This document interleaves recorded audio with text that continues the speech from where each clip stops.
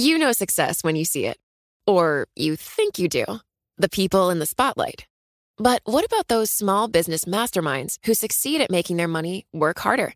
They do that by having a business bank account with QuickBooks Money, which now earns 5% annual percentage yield. Making your money work as hard as you do? That's how you business differently. Learn more about QuickBooks Money at quickbooks.com/5APY. Banking services provided by Green Dot Bank. Member FDIC. Only funds and envelopes earn APY. APY can change at any time. Collaborate for a greener future at the Bloomberg Green Festival, a groundbreaking celebration of the thinkers, doers, and innovators leading the way. From design and culture to technology, science, and entertainment. Hear from inspirational speakers and immerse yourself in climate solutions. July 10th through 13th in Seattle. Title sponsor, Amazon. Official airline, Alaska Airlines. Get 20% off using promo code radio20 at BloombergLive.com/Green Festival. This is Masters in Business with Barry Ritholtz on Bloomberg Radio. This week on the podcast, we have a return guest, and what a delight. Laurence Juber, one of the world's greatest acoustic guitarists, highly regarded by his peers. Everybody who I know who is a professional or amateur musician or guitarist is in awe of this guy's technical skills, prowess, musicality. He is just a quadruple threat. The work he does is really quite fascinating. I found him because I'm such a huge Beatles fan, and his cover versions of Paul McCartney's Wings and 3 albums of Beatles songs, it's just astonishing and delightful, and there's really nothing else like it. My recording engineer Medina was just blown away by the version he did of She Loves You. But any of the songs he does are just so unique to him, and yet so obviously a Beatles song. They're just amazing. And what's really fascinating is the depth of his musical knowledge and his understanding of the history of both the guitar as an instrument and the history of music and how it's developed. It's really fascinating. I love his work. I find him fascinating. I was thrilled to be able to sit here and listen to him. I recorded 2 of his songs, and I put them up on YouTube. One is the Beatles. The other is Little Wing, which is just insane version of that song. So with no further ado, here is my conversation with Laurence Juber. My extra special guest today is one of my very favorite musicians in the world. His name is Laurence Juber. He was born and raised in London. Immediately upon graduation from university, began working as a session guitarist with a little-known producer named George Martin. He was a studio musician on thousands of sessions before he was invited by Sir Paul McCartney's band Wings for their 1978 tour. That's really what brought him to wider spread public notice. He has recorded 25 solo albums, many of which have received critical acclaim. He has won 2 Grammys. He was named top acoustic guitar player of all time by Acoustic Guitar Magazine and has been called a master of the acoustic guitar by no less than The Who's Peter Townsend. Laurence Juber, welcome back to Bloomberg. Happy to be here. So we could do the whole conversation with you just answering. That's in right, musical just musical notes answers, yeah. Without, So before we get into the specifics, I have to give you kudos. The last time you were here, and people, I did not mention that you're also a musicologist. We had a long conversation about what was the copyright suit against Led Zeppelin and Stairway to Heaven. And you very specifically said, I don't see how both of them, meaning Zeppelin and the plaintiff, didn't steal the music from this classical piece of work from the 1500s or 1600s. 1600s, yeah. And it turned out the court more or less agreed with you. Yeah, it was a public domain chord sequence. And you can't steal from the public domain. But you got to look at the context in terms of Led Zeppelin, that they were in the habit of purloining existing material. Oh, really? I didn't know that was true. Oh, yeah. One can look at that, but it's not uncommon. When you say purloining, there's a difference between inspired by and stolen from. And like having to add other composers to the credits down the line when they got caught out. We just saw that happen recently with Blurred Lines, and we saw that not too long ago with another big song. Blurred Lines is a weird one. Yeah, I was surprised by that. It was almost like the drum line was. Well, the weird thing about it was the judge didn't allow the record to be played. Bizarre. And yet it was the groove on the record that was actually what had been taken. Mm-hmm.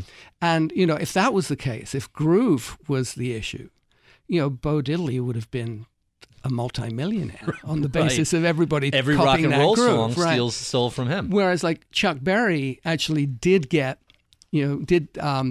compensated for Beach Boys, Surfing USA, taking and John Lennon got sued, because Here for Come Old song? Flat Top, they it's from You Can't Catch Me. It's did from he Chuck lose Berry. that case? Yeah, he lost that case. And obviously George Harrison. Well, the George Harrison one was really weird because Alan Klein owned the publishing catalog for both songs, so he was basically suing himself. Yeah.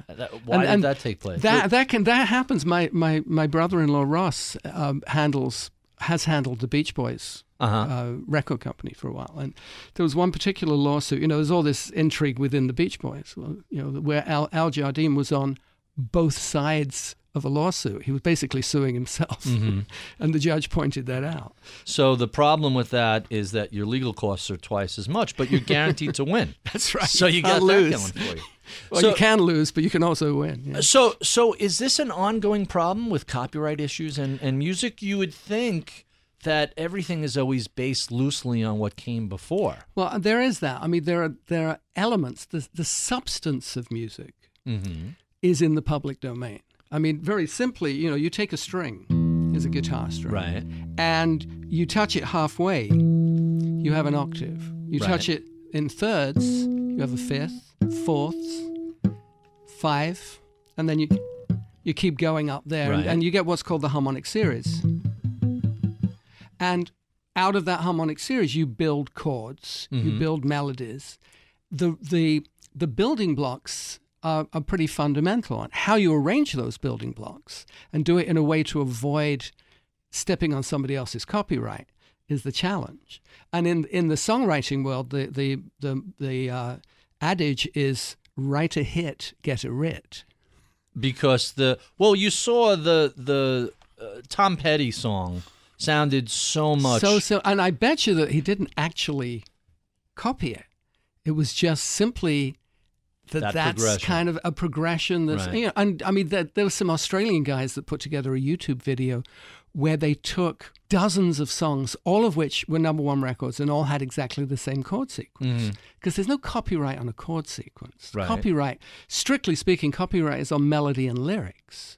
So in the case of Blurred Lines, they were going outside of the bounds of that. And what you end up with is just aggressive, proactive musicologists finding lawyers, and lawyers that they team up with that can really muddy the waters with all of this. What was the Talking classical? of muddy Was waters. it Pachelbel, Canons and Geek that everybody said that a lot of songs have loosely been based on?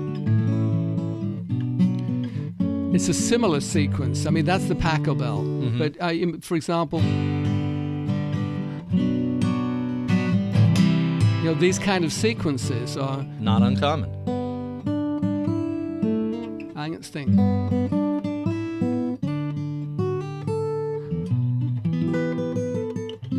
So you get that sequence. So many songs. Like Journey, Don't Stop Believing is based on that. But it's not a copyrightable thing. That substance of it is truly in the public domain. It's how you articulate it. It's what lyrics you put to it, what you do melodically, and how much of a melody is the same as something else. My special guest today is Laurence Juber. He played with Sir Paul McCartney and Wings on tour in the late 70s. And recorded, too. And what did you record with them? On Back to the Egg album. What's the big song from that? The single that was contemporaneous with that was coming out. It was "Good Night Tonight." Okay. And then there was song. "Getting Closer" and "Arrow Through Me." That period, the late, like the Indian summer of Wings, as I call it. But then after that, the last Wings #1 was coming up, which was live, and that was a big song. I remember that. Yeah. You're playing with George Martin. You're doing a lot of session work. What's it like when the call comes from McCartney? Hey, I need a guitarist for the next tour. It didn't quite come that way. I had been playing on a TV show with David Essex, who was a big English pop star at the time, and each week they would have a different musical guest. So one week was Twiggy, which was kind of fun. They did Send in the Clowns together.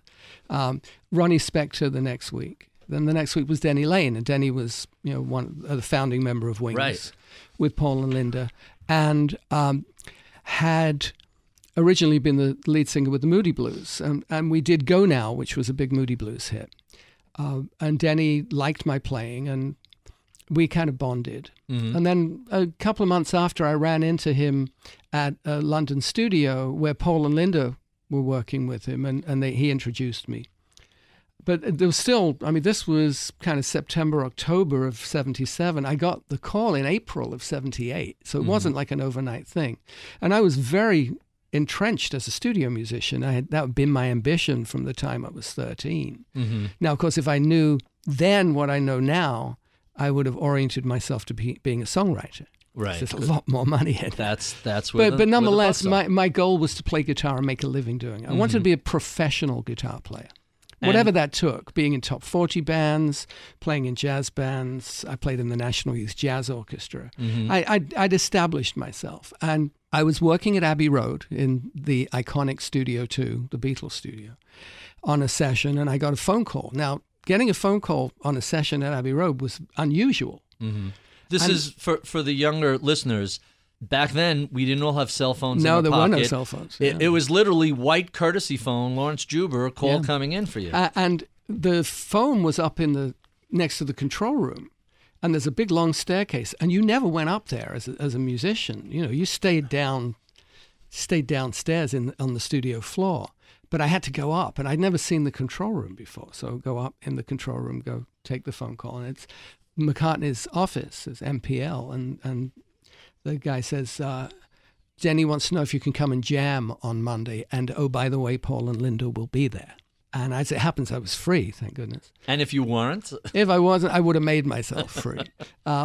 And I kind of went into a slight panic because I didn't really know any of the Wings stuff. At that time, I was into being a hotshot studio player. And I was listening to pop records, but there weren't a lot of guitar solos on the Wings records. And that was the thing. I was much more into more of the progressive, fusion-y stuff and Weather Report and Return to Forever. And I was listening to Chick L.A., Chick Corea, and then Los Angeles guitar players like Larry Carlton, Lee Ritenour, those kind of like jazz guy, fusion guy studio players. And so I borrowed some LPs from my brother and listened over the weekend, but I realized there was no way I was going to be able to anticipate what we were going to do. And as it turned out, we jammed on some Chuck Berry grooves and some reggae kind of feel things. And they said, what are you doing for the next few years? At which point I had to think about it deeply for a nanosecond because I'd established myself. Sure. I'd worked really hard and I was making a decent living doing it. But I couldn't turn down the opportunity to work with Paul McCartney. So, I said, well, I guess I'm playing with you. I think the rule of thumb is when Paul McCartney says, what are you doing for the next few years? You say, you tell me. Yeah, exactly. So it was a big change. Now, but personally, it happened at a really crucial point in my life because my father had passed away a month earlier. So it was a very kind of emotionally wrenching period. And, to then step into the situation where not only was I working for Paul, but he was kind of an artistic mentor as well.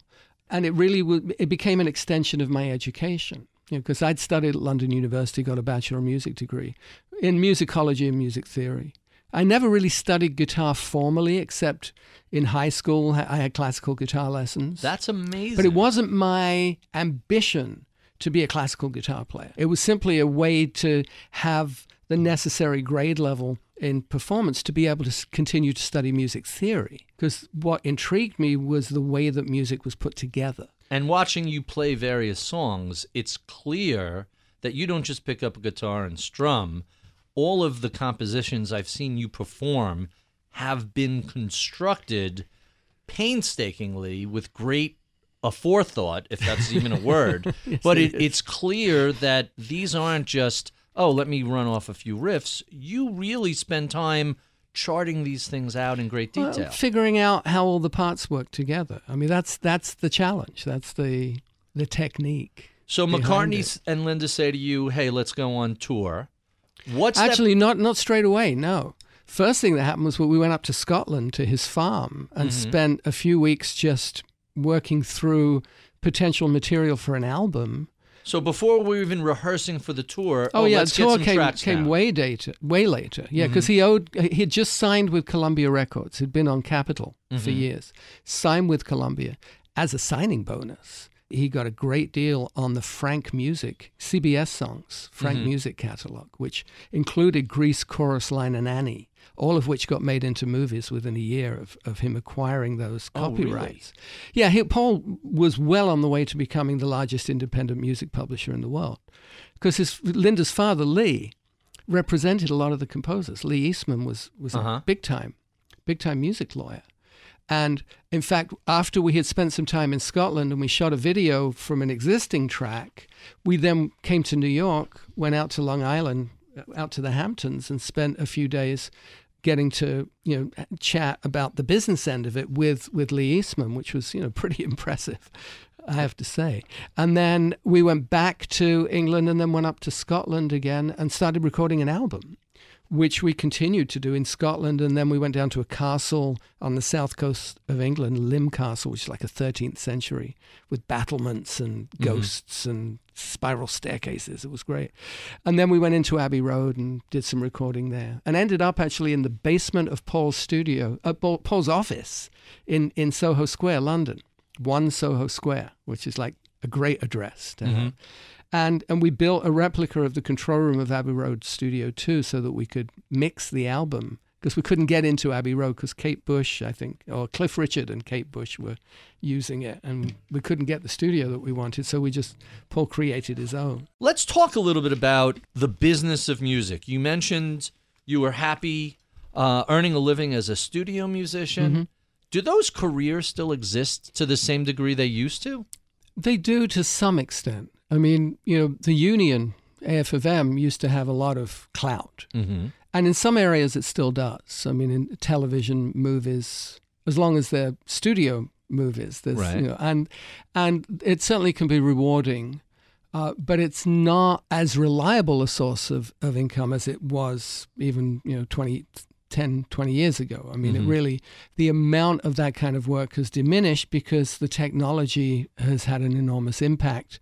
Whereas it used to be that you'd have to put together an orchestra to do a score. Now you can do it, in your bedroom, basically, with a laptop. Wow. But it doesn't necessarily have the same dimension to it, but then that depends on the budget.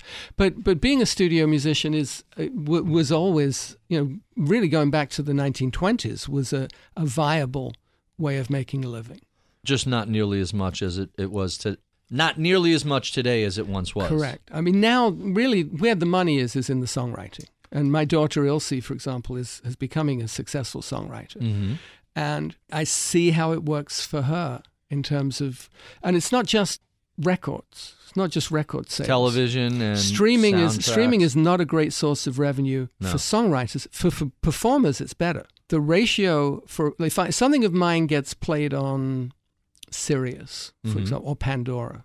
Hopefully, Pandora will still be around for a while. If it gets played there, I make 17 times as much as a performer as I would as the writer publisher. Yeah. Does that make any sense? That seems kind of It makes backwards. sense if you're the performer. But if you're the performer-writer... I guess there's a certain karma involved because performers never got and still don't get money from terrestrial radio at all. It was always looked at as promotional and not as free content. Exactly. For, it's free promotion for your concerts. But and that which well, is why it used to be free promotion for your albums. Well, no, before that it was free promotion for your live performances too. So we went from live performances as a big source of income To albums, and now we're back to live performances, not albums? To a large extent, live performances and T-shirts, merchandise. And CDs have, dropped off a lot, but, show merchandise in terms, you've seen me at my shows, Sure. with a stack of CDs and a line of people running signatures and stuff. That's a way, and it's great because I'll get to meet the fans, but I also get to hand over the work, the artistic work. But the real money in songwriting is in, first of all, is in radio airplay. And television and synchronization licenses. So a song, for example, Ilse co-wrote Fireball for Pitbull. And that got used that was on... a big song. Big song, got used on Dancing with the Stars. They pay a synchronization license for the right to use it, and then BMI collect performance royalties for it. So there are revenue streams that develop out of that. A cell phone company might license it, or CBS. She also co-wrote a song for Major Lazer called Powerful. And CBS television were using it as background for promos for upcoming shows. So they pay a license fee for that. That generates BMI. So there are solid revenue streams that come from that kind of activity. And that's really where the music publishers... that's their lifeblood is that kind of activity, and it's worth their while to have a roster of successful songwriters whose publishing they administer. And publishing is typically kind of a lot of pennies that add up to a substantial stream. So the thought of a couple of people getting together in a garage, recording an album, going on tour, selling the album. It's still a viable business model. And there are people that are doing that, especially if they get good social media support, who can actually make some decent money. And I hear rumor of people that actually make money out of YouTube videos. But the reality of it is that YouTube doesn't really monetize as well as some other outlets do. But it's a new frontier because digital just changed everything, basically. Really, that's fascinating. Yeah. So given the shift to digital from analog recordings and the way you as a musician have changed where you focus your time, what does this mean for people who want to go into the field of music? Is their emphasis completely different than it once was? To some extent, yes. I think it's actually broadened the field. 30 years ago, there were no video game That's outlets. a source of revenue for... And I've written for video. I've written for Blizzard Entertainment, Activision Blizzard. I did music for Diablo 3, which was a big game. That was for a them. giant game. Yeah. And that's something that didn't exist in a previous generation. Now, there's a man named Tommy Tallarico, who is the most successful of all the video game composers, going back to like Super Mario Brothers, kind of those very like Nintendo games. That's a new end of the business. Let's talk a little bit about some of the guitarists you mentioned. You mentioned a few names earlier. Remind me of who you referred to out in L.A. Well, the number one on the list, I think, for everybody is Django Reinhardt. Well, yeah, but the guys in L.A. would be like Larry Carlton and Lee Ritenour, who and that's started off as studio players. There was a path of being a studio player in L.A. that was followed by like Barney Kessel and players like that who were studio guys but also were jazz players. So they could do rock and roll. They could for do the rock dollars, and roll, but they preferred the jazz side. Barney Kessel, for example, was actually a mentor to Phil Spector. Really? And played on a number of those records. And when you go back and you listen to some of those, especially like the 50s movie scores, some of the Mancini stuff, and you'll hear like some really kind of like Give jazz us an guy. example. Oh, well, I'm not tuned for for Mancini right now, but some of the jazz guy, like especially like Barney Kessel, who was a big hero of mine. And you mentioned the Django Reinhardt. Django Reinhardt.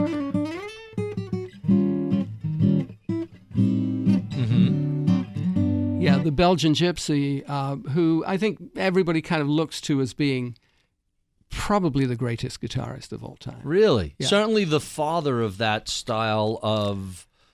On the European side, yes, but the father of American jazz guitar was Eddie Lang. And how does he differ from Reinhardt? Well, Eddie Lang was of Italian descent, and he worked with Bing Crosby. I mean, he was Bing Crosby's right-hand man. So really? Different stylistic area. I mean, Django was very much in the gypsy jazz kind of. Right. This kind of like that rhythm is what they called the pump, the pomp, and it kind of just sits in a particular kind of groove. Eddie Lang was a very versatile guitar player. Did a lot of records with Joe Venuti around the 29, 30.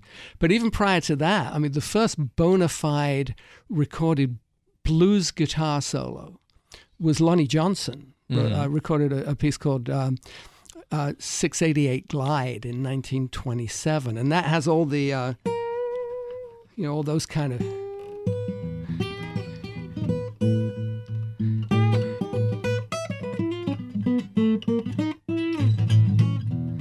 with him and a piano player, 688. But all those bent notes and vibrato and improvised blues solos, that was really the beginning of it. Because the guitar didn't really kind of make a big mark in the recording industry until the mid to late 20s. Let's talk about some of your contemporaries, or I'll work my way historically. Let's talk about Les Paul a little bit. Oh, yeah. What is my great regret in life as a grad student? I lived on 17th and 3rd, around the corner from Fat Tuesdays, where he played every week, and I kept saying to myself, "Oh, I have to go see Les Paul." And 5 years later, then he went over to Iridium. Mm-hmm. I missed the window closed before. I actually went to play with him at Iridium on a very rainy Monday night after a huge nor'easter, and he couldn't get there. He couldn't get out of his house because the bridge had been washed over. But I played with his band. I played with the Les Paul band, but I never got to actually play with Les. What do you think of him as a guitarist? Oh, fabulous! I mean, one of the great jazz guitar players before he became kind of a pop star with Mary Ford, and of course. Not just a great jazz player, but also really the father of the modern recording technology. I mean, the modern recording studio pretty much. Les Paul is to the recording studio what Thomas Edison was to the light bulb. And not only to the recording studio, but also to the electric guitar to some degree. Electric guitar to some degree, but he didn't invent the electric guitar. But he did invent a lot of things like multi-track recording. So you recorded a version of Peter Townshend's. You did a few Who songs. Won't Get Fooled Again, which I believe you once said Townsend said was impossible to do on guitar. He didn't say that to me. He was amazed that I could do it on guitar. I mean, I do it in DADGAD tuning, which is one of the altered tunings that I use, and. The intro, which is a synthesizer, right, like a sequence synthesizer thing, which is why he thought it couldn't be done on guitar.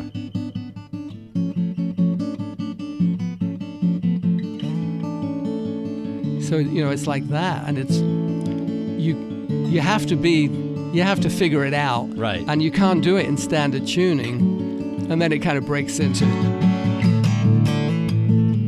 I don't do Roger Daltrey's Scream. What do you think of Townsend as a writer and a guitarist? Oh, it's fabulous. I mean, one of the great rock artists. What makes him so good? To pull a line from Pinball Wizard. That's right. It's just that the combination of talent, and clearly there's a genetic component because his dad was a musician. Oh, really? I did not know that. Yeah, there's a combination of talent, persistence, experience. You can't do what he does without having that intensity of dedication. It's not easy to maintain a career, to start a career in the music business and then to maintain it for 30 or 40 years. Yeah, I mean, but look at McCartney. I mean, he's still going out and doing 3-hour 60 concerts. Years. Yeah, it's amazing. Yeah. Let's what about Mark Knopfler, who I find to be fascinating. Great player. Really interesting because he plays fingerstyle. Yes. And he's a lefty, but he plays right-handed. Oh, I did not know Yeah, that. there's a few guitar players who are lefties. Who are lefties who play righty. Does that... Well, we know Hendrix used to play, and a handful of other guys used to play actually lefty. What does it do if you're a lefty playing righty? Does it give you an advantage with your left hand? You know, you have to ask a neurologist that. I mean, it's remarkable to me what I can do with my left hand, and yet if I pick up a pen, can't do anything. It's like hopeless, you know. But the fact is that both hands have to be, you know, especially with fingerstyle, they really have to be equally active. And the left hand is actually doing more, but the left hand corresponds to the right brain. So it's kind of there's a creative flow that happens. Makes there. sense. Jorma Kaukonen. Oh, Jorma's great. I saw him at a tiny pub in college, and he was just mesmerized. Yeah, no, he's great. He has a camp in Pomeroy, Ohio, called Fur Peace Ranch, and I taught there and got to hang with him. And you know, and like we're eating breakfast one morning, Jorma pulls out his guitar and starts singing songs for us. I mean, it was so cool. Just out of left field. Yeah, just really a very talented individual. I was never a giant Hot Tuna fan, but I always thought he was a fascinating musician. I liked what he did. An interesting point of background is that he studied from the D.C. area originally and studied with Sophocles Pappas, who was one of Segovia's protégés. Interesting. I have a handful of guitarists I have to run through. Okay. I have to ask you about Eric Clapton. Oh. Yeah, well, you know. What can you say? The Blues Breakers album with John Mayall, Hideaway. You know. I mean, that was an epiphany for me, hearing that for the first time. And then Frank Zappa. Oh, we brilliant. don't talk about Zappa that much anymore. Brilliant guitarist and an even more brilliant composer. One of the greats. But, you know, just so eccentric that yes. you don't even realize just how dense and what kind of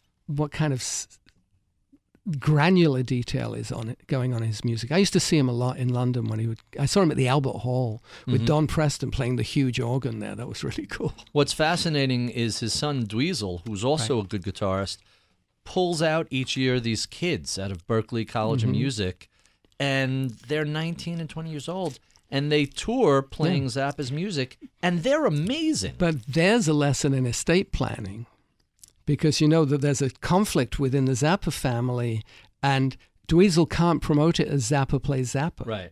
He's not allowed to. But, you know... There's litigation ongoing, and it's horrific. You gotta get stuff like that straight. To say the least. We have been speaking with Laurence Juber. Be sure and check out my daily column on BloombergView.com. You can follow me on Twitter at Ritholtz. We love your comments, feedback, and suggestions. Write to us at mibpodcast@bloomberg.net. I'm Barry Ritholtz. You're listening to Masters in Business on Bloomberg Radio.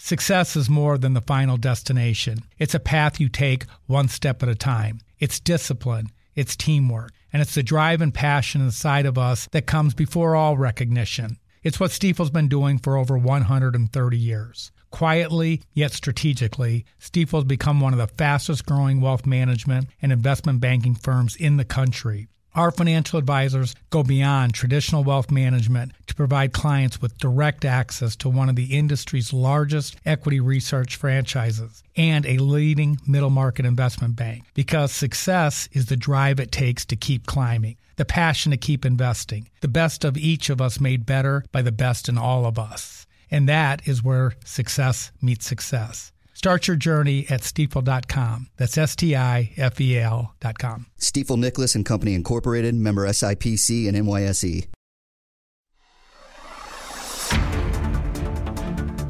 Welcome to the podcast. Laurence, thank you so much for doing this and bringing your axe and playing a little bit.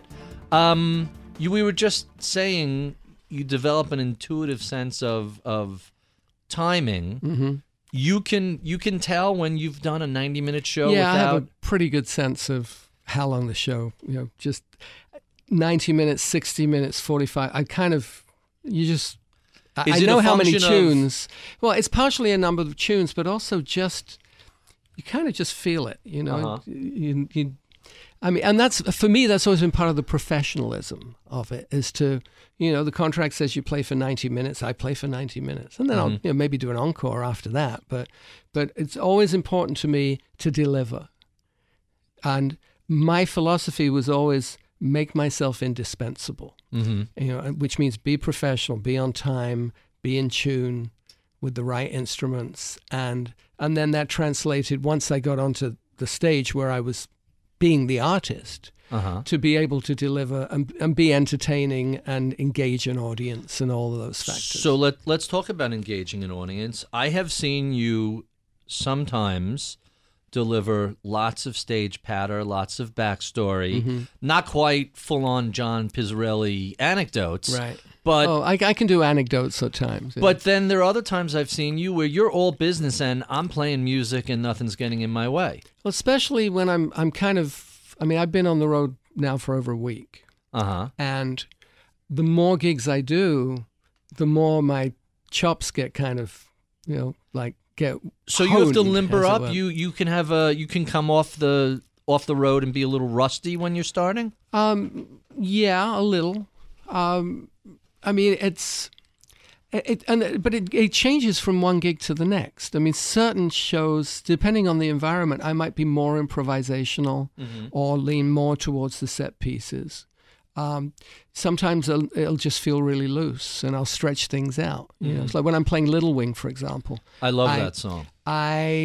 And you destroy that song, by the way. but I leave a space for myself where it's completely improvised. Oh, really? You know, I'm playing over the changes, but I never play it the same way twice. In fact, I never try not to play anything exactly the same way twice. That was the question I was going to ask you, because there are certain songs, especially when you're doing covers, that they sound pretty similar from song to song, and then there are other versions where it's like, I never heard that before. Where did that come from?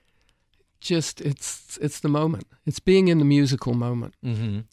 You know, and it's kind of, I have to be very conscious of what I'm doing and where I am, but also allow myself to get to seek transcendence. Okay. You know, how does one seek transcendence? just by not interfering, by what letting go. What you do is more complex than most.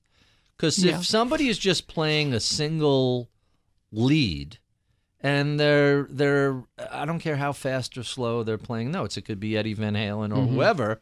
They're thinking about the sequence of those notes and what they're playing.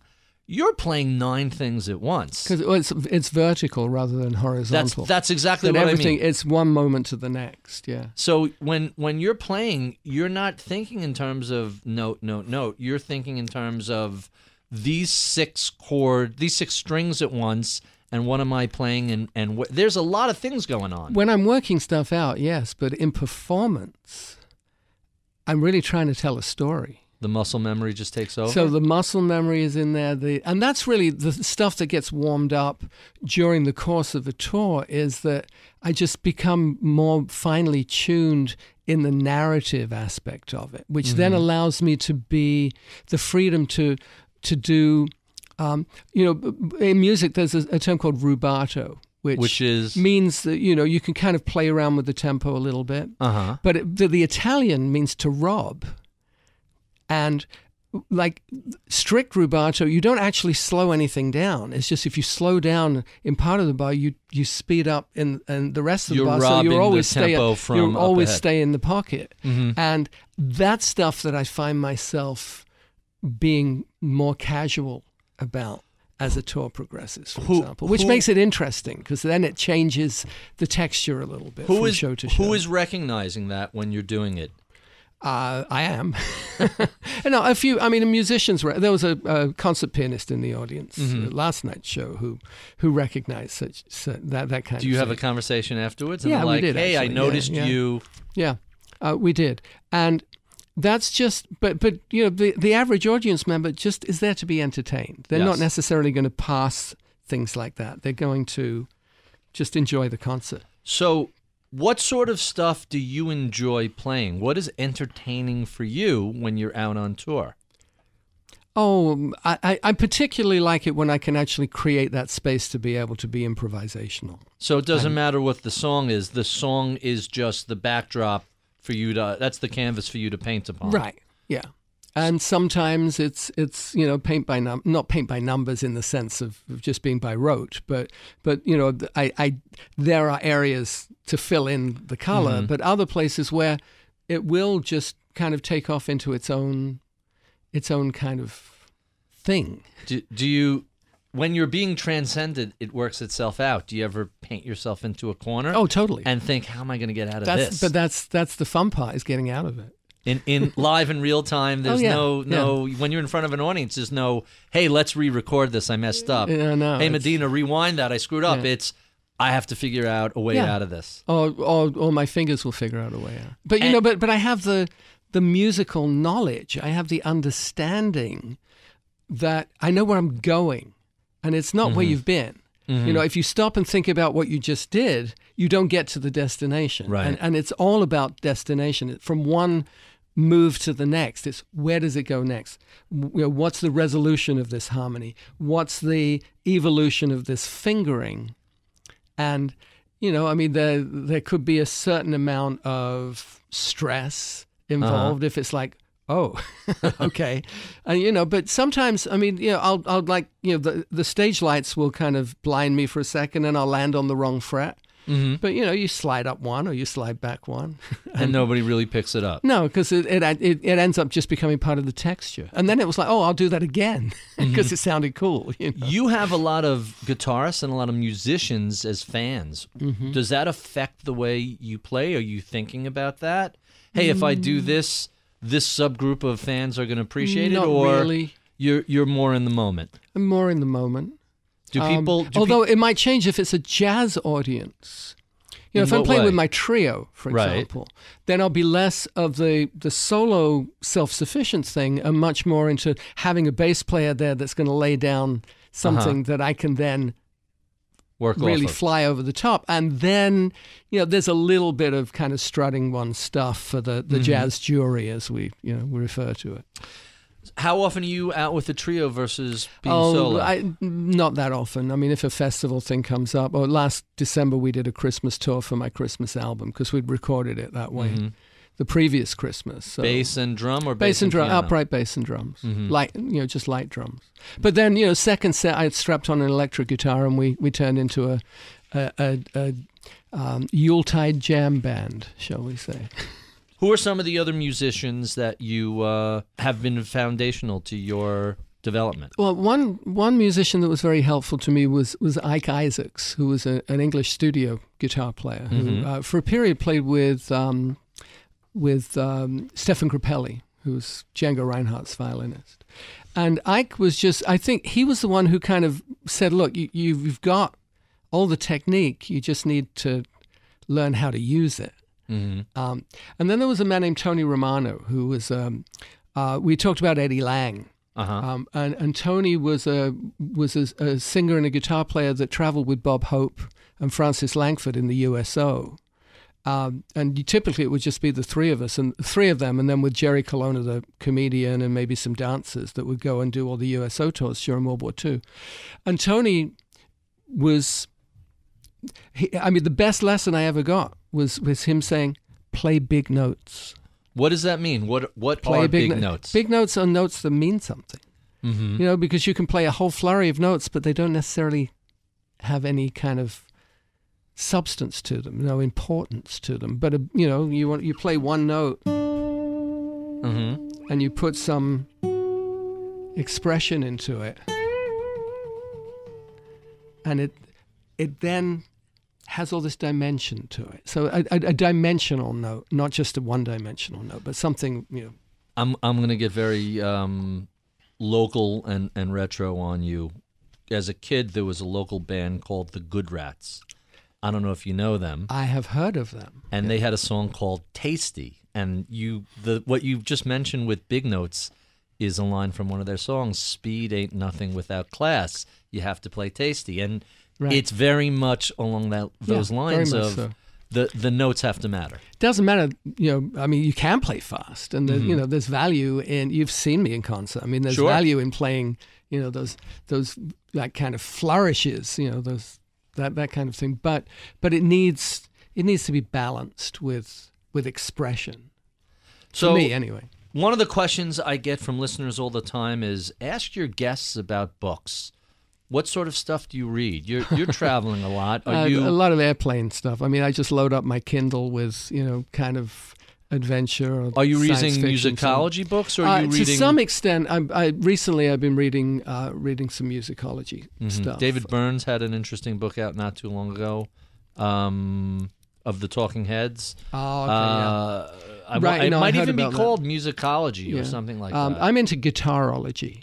Guitarology. Kind of where guitar meets musicology. I've been doing a lot of study of 19th century guitar music, and partially because of my association with Martin guitars.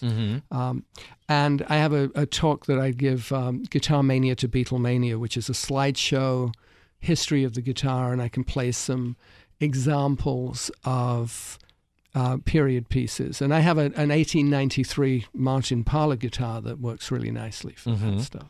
So play us an example of... I have to retune, hang on. I was in DADGAD tuning for... The whole time? No, just earlier on. Let me get...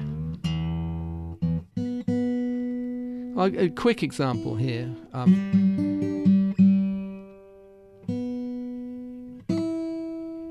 Just finished. Now, you're not even looking at... I have a tuner here. Yeah, but are you paying attention to it, or are you doing it by ear? Yeah, but I'm listening too.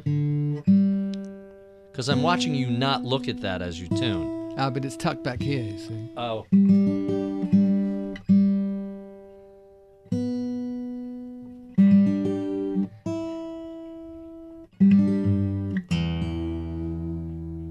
Okay. Locked in.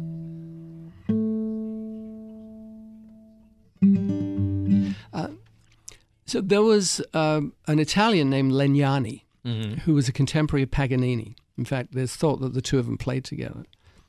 And he was known as the Paganini of the guitar. So it would be like 1820s.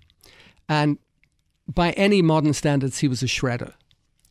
I mean, here's a little bit of Legnani.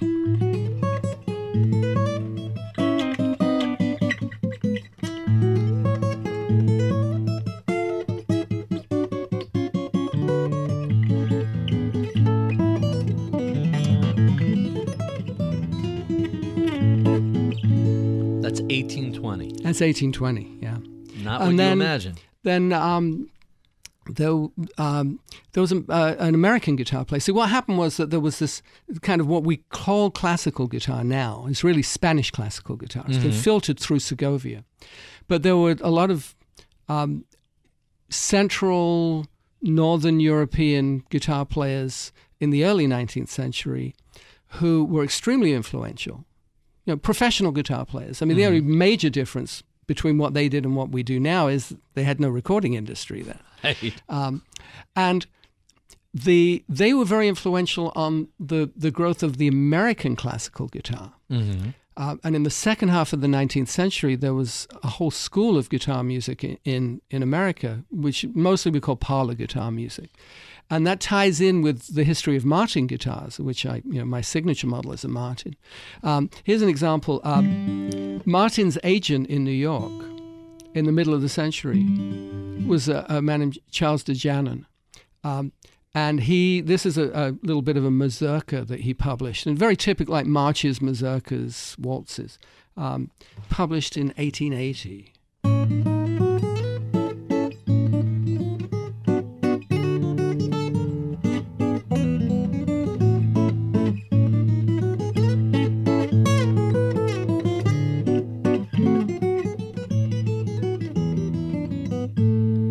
That kind of thing.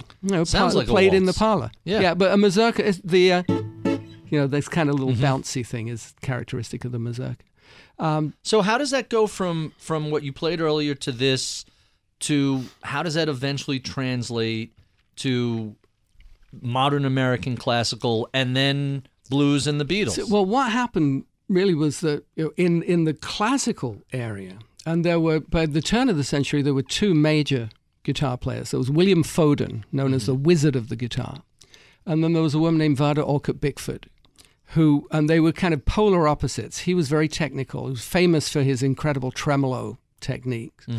And she was very artistic and very, very much almost like a precursor of the New Age kind of thing. She was actually an astrologer, as was her husband, too. And then there was something called the BMG movement, which was the banjo, mandolin, guitar movement, which was kind of a marketing thing to help sell all these. When was that around? Around the turn of the century. And you have Gibson had mandolin orchestras, and there was a lot of that going on. But when Segovia came along in the 1920s, he kind of swept away the American side of it and replaced it with the kind of the gravitas of the Spanish classical guitar. Well, give us an example. Well, I mean, Segovia, it's classical in that. I mean, like Bach. It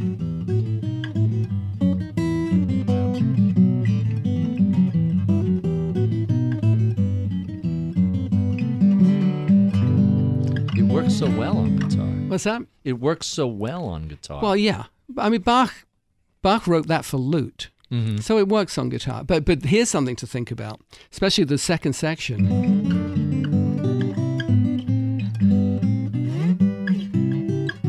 It's where Paul got Blackbird. Yep. You can From a hear it Chet coming Atkins right record. out of Chet that. Atkins recorded that particular piece, and George Harrison owned the record. Chet Atkins in Hi-Fi, 1957. So George Harrison to Paul McCartney. Yes. Let's get a couple of songs down. Let's see. And I have to record this. I don't know if you have another version of Little Wing in you, because that was amazing yesterday. I'll give you 2 tunes. Yeah. I'll do Little Wing, but first, seeing as though we were talking Beatles, I'll give you a track from my latest CD. And I've done now, this is my 3rd album of Beatle arrangements. Really the 4th if you include the Wings album. Yeah, but that doesn't quite fit in with the Beatles thing. And I have to say, I love all the Beatles stuff you do, but I found this album surprising. Insofar, the selection of songs and the arrangements of some of them kind of took me a little like, that's really interesting. And to some extent, this was kind of a looser album than some of the others. But here's She Loves You.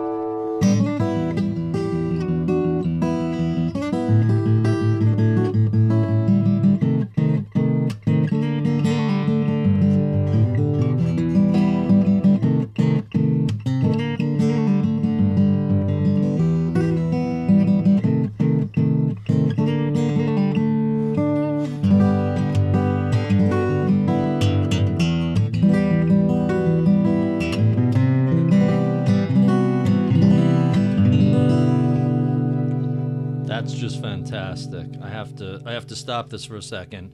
So I had a conversation about you with Derek Thompson, who's an author at The Atlantic, who wrote a book called How Hits Are Made. And he looked at a lot of historical trends and hits and how different things came about. It was really quite fascinating. And one of the things that he talked about was this industrial designer in the first half of the 20th century, whose name escapes me, but his philosophical insight was called Maya, most advanced yet acceptable. And what this person did, he's the guy who literally designed the standard pencil sharpener we all grew up with and things like that. You couldn't take something too far out into the future because people would reject it. It had to be familiar.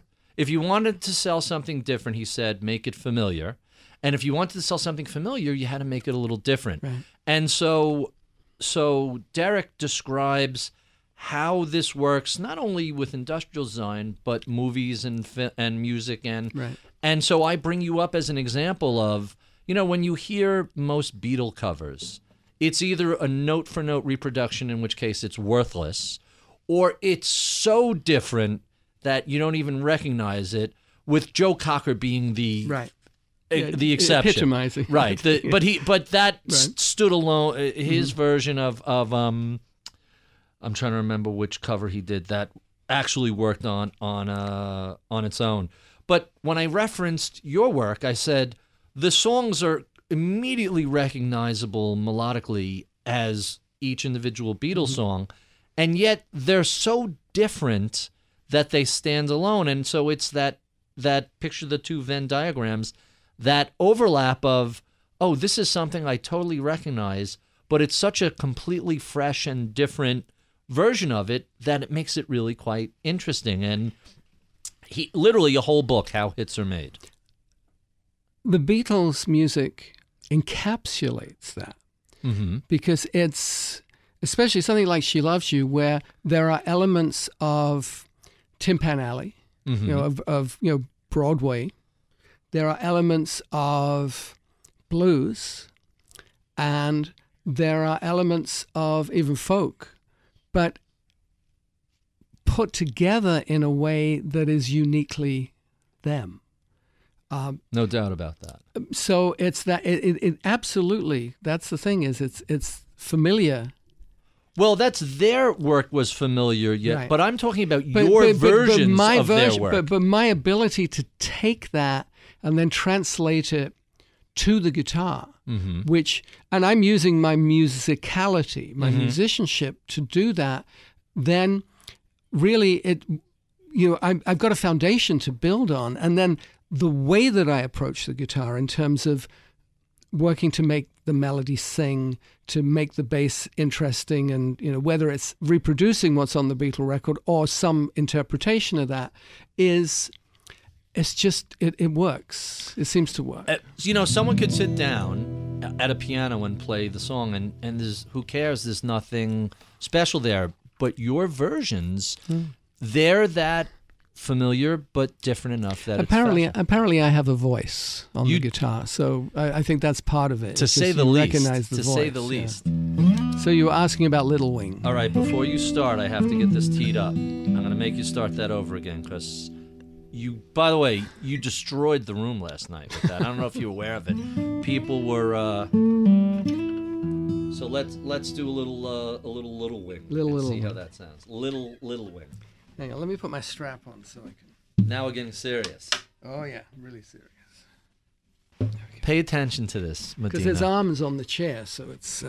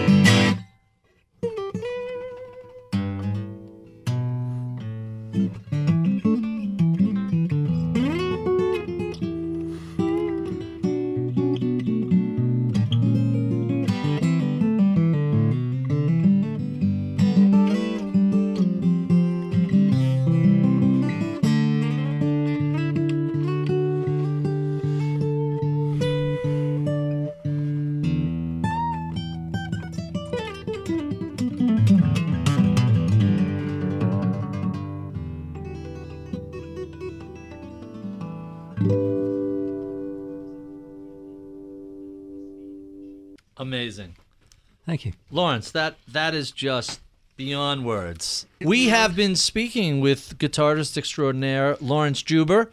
If you enjoy this conversation, well, before I get to that, if you enjoy the music you heard, go to lawrencejuber.com. There are 24 or 25 discs available. Is that about right? 25. So I've lost count. If you're a Beatles fan, you have to get all 3 Beatles albums plus the Wings album, which I think the Wings album reveals songs that I didn't like in the 70s and 80s, and I have found a newfound I've come upon a newfound respect for them, good. having you reveal different aspects of it. But if you are at all a guitar aficionado, a classical music fan, Lawrence's original compositions are really a beauty to behold. You played Guitar Noir last night, which is a lovely song. You played, I'm trying to remember. PCH. PCH, not Telegraph Road. There's another Fingerboard Road. Fingerboard Road. His original work is just an exposition of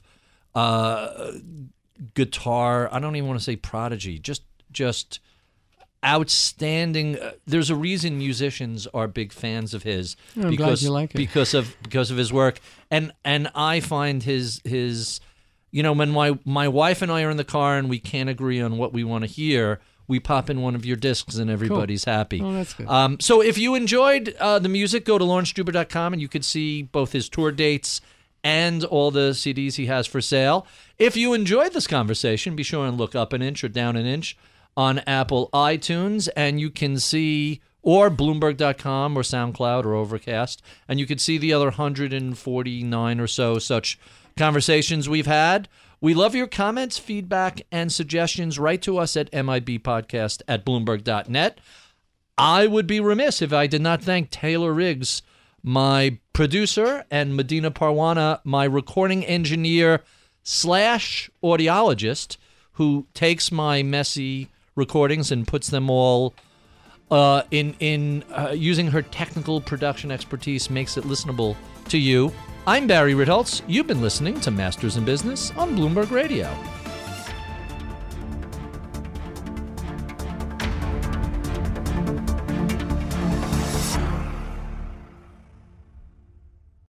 Collaborate for a greener future at the Bloomberg Green Festival, a groundbreaking celebration of the thinkers, doers, and innovators leading the way. From design and culture to technology, science, and entertainment. Hear from inspirational speakers and immerse yourself in climate solutions. July 10th through 13th in Seattle. Title sponsor, Amazon. Official airline, Alaska Airlines. Get 20% off using promo code RADIO20 at BloombergLive.com/Green Festival.